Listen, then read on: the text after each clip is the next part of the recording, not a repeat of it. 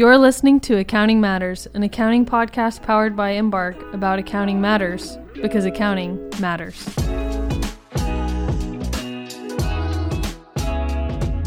From Embark's headquarters in Dallas, Texas, this is Accounting Matters, an accounting podcast powered by Embark. Hi, hello, good afternoon. It's great to be with each of you. I'm Zach Smith, the newest member of the Accounting Matters podcast team and Embark's resident Tampa market president. I'm joined with my co-host, Adam Olson, Embark's accounting advisory practice leader. Adam, thanks for being here. No, I feel like we're so far away. So far away, yet so close. On this week's episode, we'll be diving deep into the world of ASC 480, distinguishing liability from equity, with Embark's very own Julie Avilanet, a director in Embark's National Quality Group. Julie, thanks for joining us. Yep, happy to be here. Wonderful. Well, how's everyone's summer going? Pretty good. So far, so good? We made it through the heat. We made it through the heat, right? And we just experienced Dallas's worst flooding in 100 years, is what they said. Apparently, 1 in 100 years we expect this to happen. I will say, I guess for people that are watching the video of this podcast, they'll see a new setup because our office unfortunately got a little too much water itself. So had to mix things up today, but we're here. We're here, we're happy and healthy. That's all we can ask for. Yeah. Well, hey, listen, I know today that we're talking about liabilities versus equity under ASC 480. But before we get into that, can you guys help set the stage a little bit about why this topic is so critical to many of the reporting entities? Yeah, and just to help maybe set the stage a little bit, some context around 480 is the guidance itself really comes into play when we're thinking about how an entity ultimately capitalizes itself. In a lot of instances. And so maybe backing up a bit, all entities are either going to be capitalized through debt or equity. And so there's a lot of different factors that can come into play when an organization is trying to think through more or less how they want to capitalize their organization. One of them could be, kind of the life cycle of the entity, where it's at, for instance. So like if you take like a startup type entity, a lot of times those organizations, they're issuing preferred stock or warrants or other creative, equity structures in order to capitalize. Whereas a more mature company, they may just rely on some debt financing to help achieve some operational goals themselves. And so a lot of reporting entities are going to have to navigate the guidance when they issue certain types of instruments. And this guidance itself isn't necessarily always very straightforward. A lot of the accounting guidance in the debt equity space is very complex, and I think if it's not an area that a reporting entity is used to navigating, they don't enter in these transactions on a recurring basis. It's more of a one-off thing. A lot of times people get a little bit overwhelmed and a little bit lost. So that's helpful, but what makes the classification so important then when it comes to the actual equity instruments? Yeah, so when you're thinking about equity instruments or financial instruments, the classification is important because an equity classified instrument in most cases is going to be measured at fair value, and then there's usually no subsequent accounting for that instrument unless that instrument gets modified. Whereas a liability classified instrument oftentimes is going to have some type of subsequent remeasurement, and that remeasurement will ultimately hit the P&L, so run through net income. So a little more volatility there with a liability classified instrument. But there can also be other reasons that it's important to understand the classification.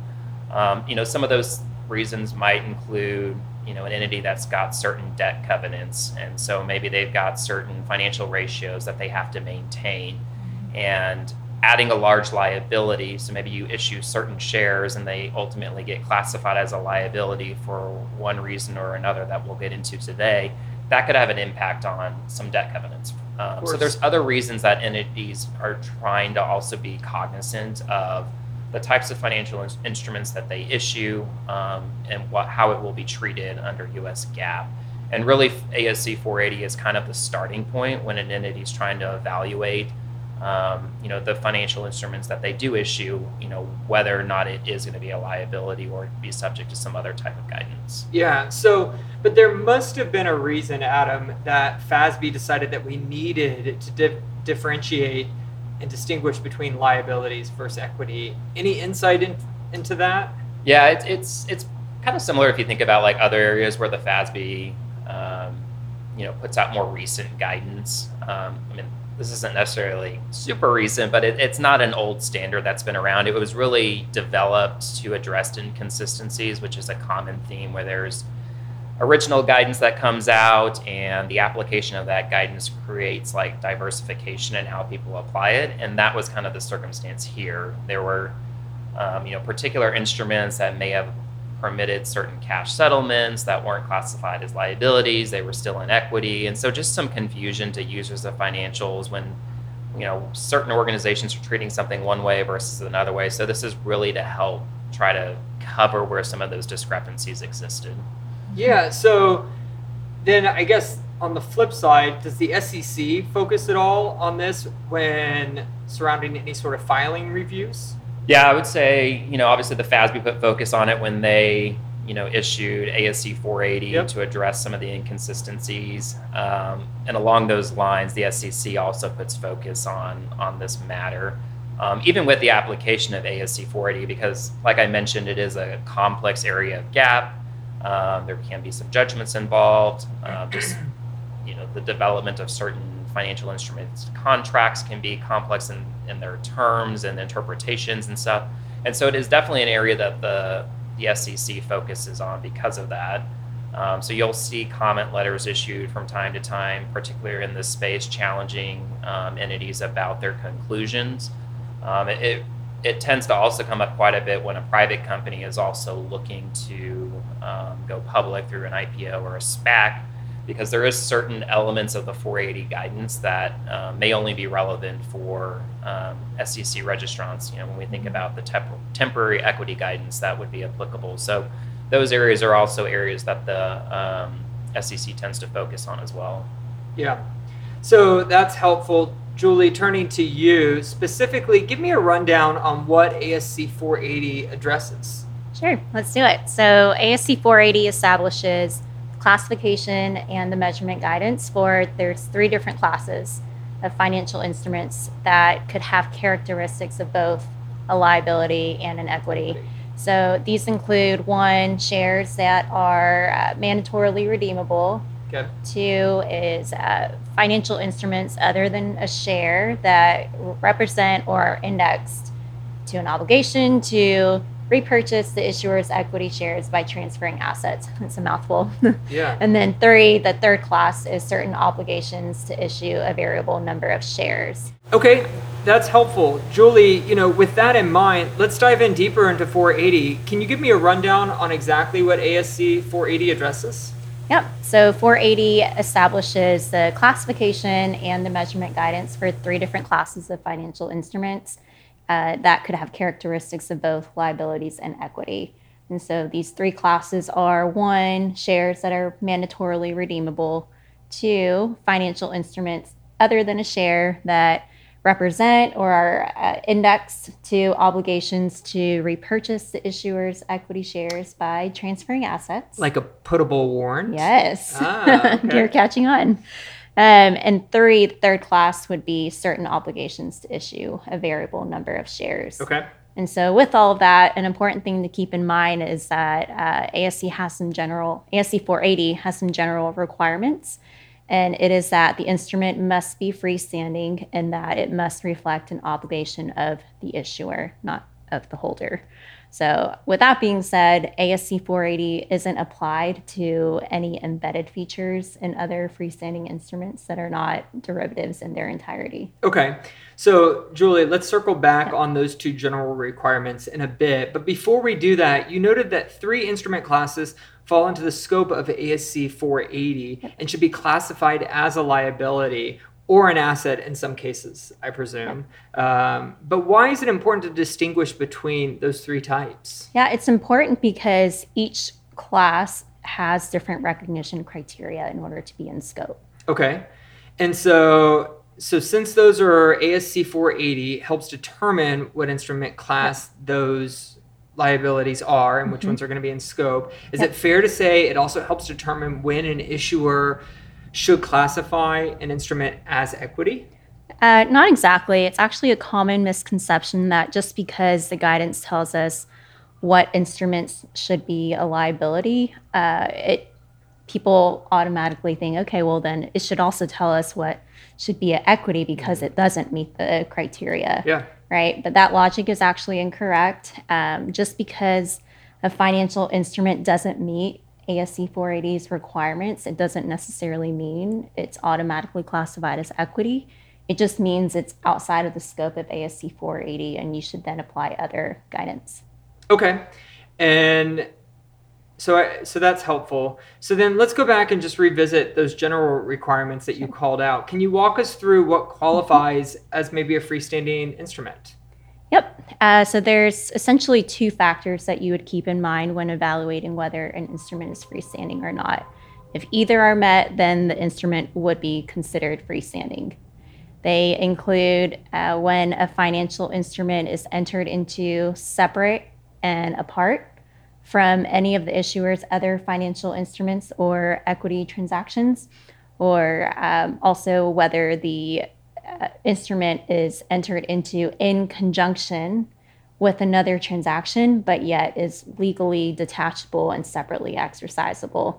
So on the surface, these two factors could seem pretty straightforward, but it actually is one of the areas of guidance that is challenging to apply. Okay. Since that's the case, let's spend a little bit more time here. Maybe we can take each of the two factors that could make an instrument freestanding separate. So first, what should someone keep in mind when thinking about the first factor? Yeah, if you have an instrument that is separate and apart from any other instrument in the transaction, it's going to be a freestanding instrument in most cases. If you think about like a single contract, for example, in most cases, a single contract for one instrument is going to be a freestanding instrument. Where some of the challenges come into play is that sometimes you could have something that's quote unquote in a single contract, or an instrument that's in a single contract. But when you look into the context of the contract and start digging into it, you may actually realize there's multiple components within that one contract. So it's not always as simple as saying, I've got one contract or I've got two contracts, so I kind of know whether or not this is separate and apart from other transactions or not. So that's where some of the complexity can come in. Okay, so that's where the judgment is involved. Yep. So then the follow-up question is, can multiple financial instruments issued to the same counterparty meet the separate and apart from criteria for a freestanding instrument? It depends, I guess, is probably the safest answer here. So generally, when you've got multiple instruments issued to the same counterparty, you have to kind of think about whether they were issued like in contemplation of each other to really assert that they are separate and apart from each other or not. And so if there hasn't been like a lapse of time that was between issuing both of those instruments to that same counterparty that's considered a reasonable period of time, it's hard to argue that both of those instruments weren't actually issued in contemplation of each other. So they wouldn't satisfy this first criteria for a freestanding financial instrument. Okay. Yeah, I guess the one thing to keep in mind is just because you've got multiple instruments, let's say they're issued at the same time to the same counterparty, so it's not going to meet that, separate and apart from kind of guidance around a freestanding instrument. It doesn't mean those instruments can't still qualify as being freestanding. You still have kind of the second factor, which is looking at both of those instruments and trying to figure out whether they're legally detachable from each other and separately exercisable. I will say if you've got multiple instruments that are issued at the same time, but they are at different counterparties, those will actually be freestanding instruments because the counterparties are different. Since I know many financial instruments are often issued with other financial instruments, let's dig into that second factor that we evaluate around legally detachable and separately exercisable. Yeah, you're right about like multiple instruments often being issued at the same time to the same counterparty. So when this happens, it's really thinking about, clearly they were probably issued in contemplation of each other. So, if you're stepping back from the guidance, you may think, well, they should be combined as a single freestanding instrument. But that's not always the case. And that's where the guidance around whether or not the instrument itself could be legally detached from the other instrument, as well as it being separately exercisable. So looking at legally detachable. So if an investor or a holder of an instrument is able to more or less transfer that instrument to another party and they're not restricted from doing so, you'll often meet the ability to call that instrument legally detachable. Sometimes an issuer may require consent to do that transfer. And so you kind of have to think and use a little bit of judgment whether that consent will always be given or if they truly could prevent transfer of that instrument and not allow it to be legally detachable. So you first go through that, and then you'll want to look at whether or not the instrument is separately exercisable. And this more or less means that if you exercise one instrument, so whether it's like redeem, settle, whatever happens with that instrument, it has, doing so has no impact on the other instrument or instruments that were issued, contemporaneously. So an example here would be, if you had a debt instrument and with that debt instrument, you also issued warrants. So you've kind of got two financial instruments in the mix. If you were to settle your debt and pay off the debt, does that have any impacts on the ability to still exercise those warrants? If those warrants were to still be outstanding until exercise, regardless of whether the debt is repaid, for example, then it would be an indicator that they're separately exercisable because settling one instrument had no impact on the other. So I do have a question around freestanding instruments. And so the question, can an entity actually try to avoid applying ASC 480 by just embedding this into another financial instrument? No, that's a great point you raise. And the FASB did think through this particular circumstance, whether someone might try to circumvent the guidance by embedding a financial instrument in another host instrument. Because, like what Julie said, is that 480 only applies to freestanding instruments. So if something's considered embedded, it technically would not be in the scope of 480, even having to go through that evaluation. But when you do have a circumstance where there is a non-substantive or minimal host instrument kind of construct that's being put together, the guidance says that you should ignore that. So obviously that requires a little bit of judgment when you're trying to think through whether or not the way a particular arrangement is constructed, that you have a non-substantive host or a minimal host. And so one way you kind of think through that is really thinking about do both instruments in that case actually have a specific business purpose? Can you actually identify a rationale for why those instruments were set up the way they were? And if you can't really answer that question, or if one of the instruments really has very little value compared to the other instrument, it's probably an indicator that you've got a non-substantive or minimal host in this situation. And so you should ignore that when you're trying to apply the context of ASC 480. Yeah. So Julie, then switching gears back over to you, another general requirement you noted all instruments need to have is it reflects the obligation of the issuer. So that sounds a little abstract to me. Sure. Do you mind breaking that down for us? Yeah, so that phrase, an obligation of an issuer, that's a fundamental concept for something to be a liability. So by nature, it's incorporated into one of the basic requirements of ASC 480. So under the guidance, an instrument reflects an obligation of the issuer if it conditionally or unconditionally obligates the issuer to settle the instrument by transferring assets or by issuing its equity shares. And so we'll talk about each of those a little bit more. So an obligation is unconditional if essentially no condition needs to be satisfied other than the passage of time to trigger a duty or a responsibility for the issuer to perform.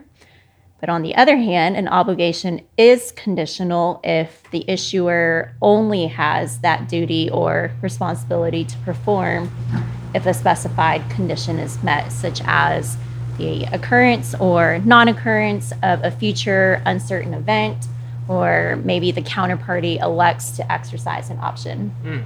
So, well then, can you give me an example of an instrument with both an unconditional and conditional obligation? Sure. There's lots of different instruments that could fall under each type.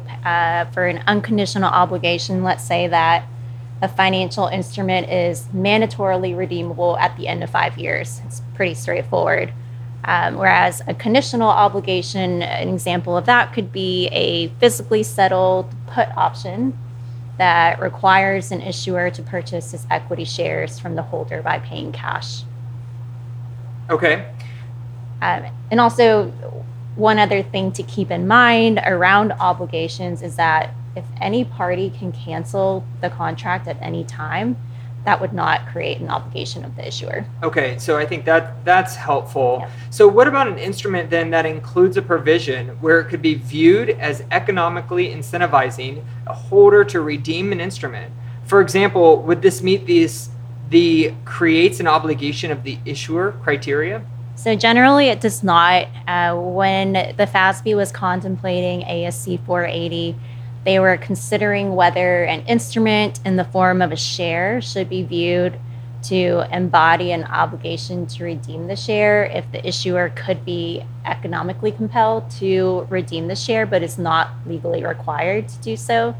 So, for example, let's say you have a perpetual preferred share without any contractual redemption requirements. But it has an increasing discretionary dividend that's designed to incentivize the issuer to redeem the instrument by a certain date. But because it doesn't actually embody an obligation, it's not within the scope of ASC 480. Okay, so are there any other general requirements to cover for ASC 480, Adam? One more thing I'll add is if you've got a financial instrument that isn't a share, so a debt instrument, for example, like you're not going to apply ASC 480 to a financial instrument that doesn't somehow involve shares in some capacity there. So, okay, and you use the word shares. Is it really limited to just shares? No, like I said, I'm using shares by reference, but it really more broadly refers to any type of like equity interest. So all types of ownership interests would be applied equally here. So if you think about partnership interests, if it's it's a limited partnership, or if you've got an LLC type entity, membership interests, things of that nature. Mm-hmm. I guess the only other thing I'll add around shares is that if you've got financial statements that are issued at a consolidated level, so the parent's consolidated financial statements, for example, the parent themselves would also include the shares of any of their consolidated subsidiaries when they're thinking through kind of the application of ASC 480 as well. They would be within the scope of being considered the parent shares. Yeah. So Adam, that's been really helpful. And I think I have a good idea on the general requirements now for a financial instrument and when it meets and when to apply ASC 480. It's freestanding. It creates an obligation of the issuer, and it is or relates to shares or equity interest. But the question begs, where does one go next? Yeah, so once you've navigated, I guess, all the general requirements, because those are consistent across those three classes of instruments, you then need to kind of actually dig deeper into each of those classes to see if you specifically meet one of the three classes. And we alluded to this a little bit earlier in the conversation, but it is important to figure out, which of those three classes, if any, might be applicable to your financial instrument, because they do have different measurement and recognition and subsequent measurement guidance, depending on the class you fall into and the type of financial instrument you're dealing with. So definitely something you'll want to spend a bit more time on going through. Okay. And Julie, last thing, we'll pick up more on each of these three different classes of instruments in part 2 of this topic, where we dive into some of the common challenges and issues that can surface when evaluating a financial instrument against the requirements of each of those classes. But before we wrap up, any other advice you'd like to give someone who's navigating this for the first time? I would say that it's very important not to shortcut when you're going through the contracts and trying to understand the terms and conditions. Keep in mind, financial instruments might be called one thing, but actually function differently based on the terms that are in the agreement. So, for example, you could have a share that's described contractually as redeemable or mandatorily redeemable, but it doesn't necessarily meet the accounting definition of a mandatorily redeemable financial instrument. So I would say that it's pretty common that you're going to have to reach out to your legal counsel, reach out to the team that actually put together the contracts and put those terms and conditions in the agreement, And maybe you'll need to utilize outside advisors to help you apply the guidance in that area as well. The complexities can only increase when you add multiple instruments that you're issuing and when there are settlement alternatives that exist, and so on and so on. Well, perfect. Well, Adam, Julie, thank you so much for being here with us today. We'll go ahead and end this conversation for part 1 today. And thank you for enlightening not only myself, but all of our listeners and keeping us relevant and up to date on all of these accounting matters. Thank you again for following along and on another episode of Accounting Matters, powered by Embark. This podcast is for general informational purposes only. Embark makes no representation or warranty as to the accuracy or completeness of the information contained in the podcast series, and it should not be used as a substitute for consultation with professional advisors. Information discussed in our podcast may also be superseded by new guidance or as new interpretations emerge. Listeners are cautioned to carefully evaluate any relevant, subsequent authoritative guidance issued.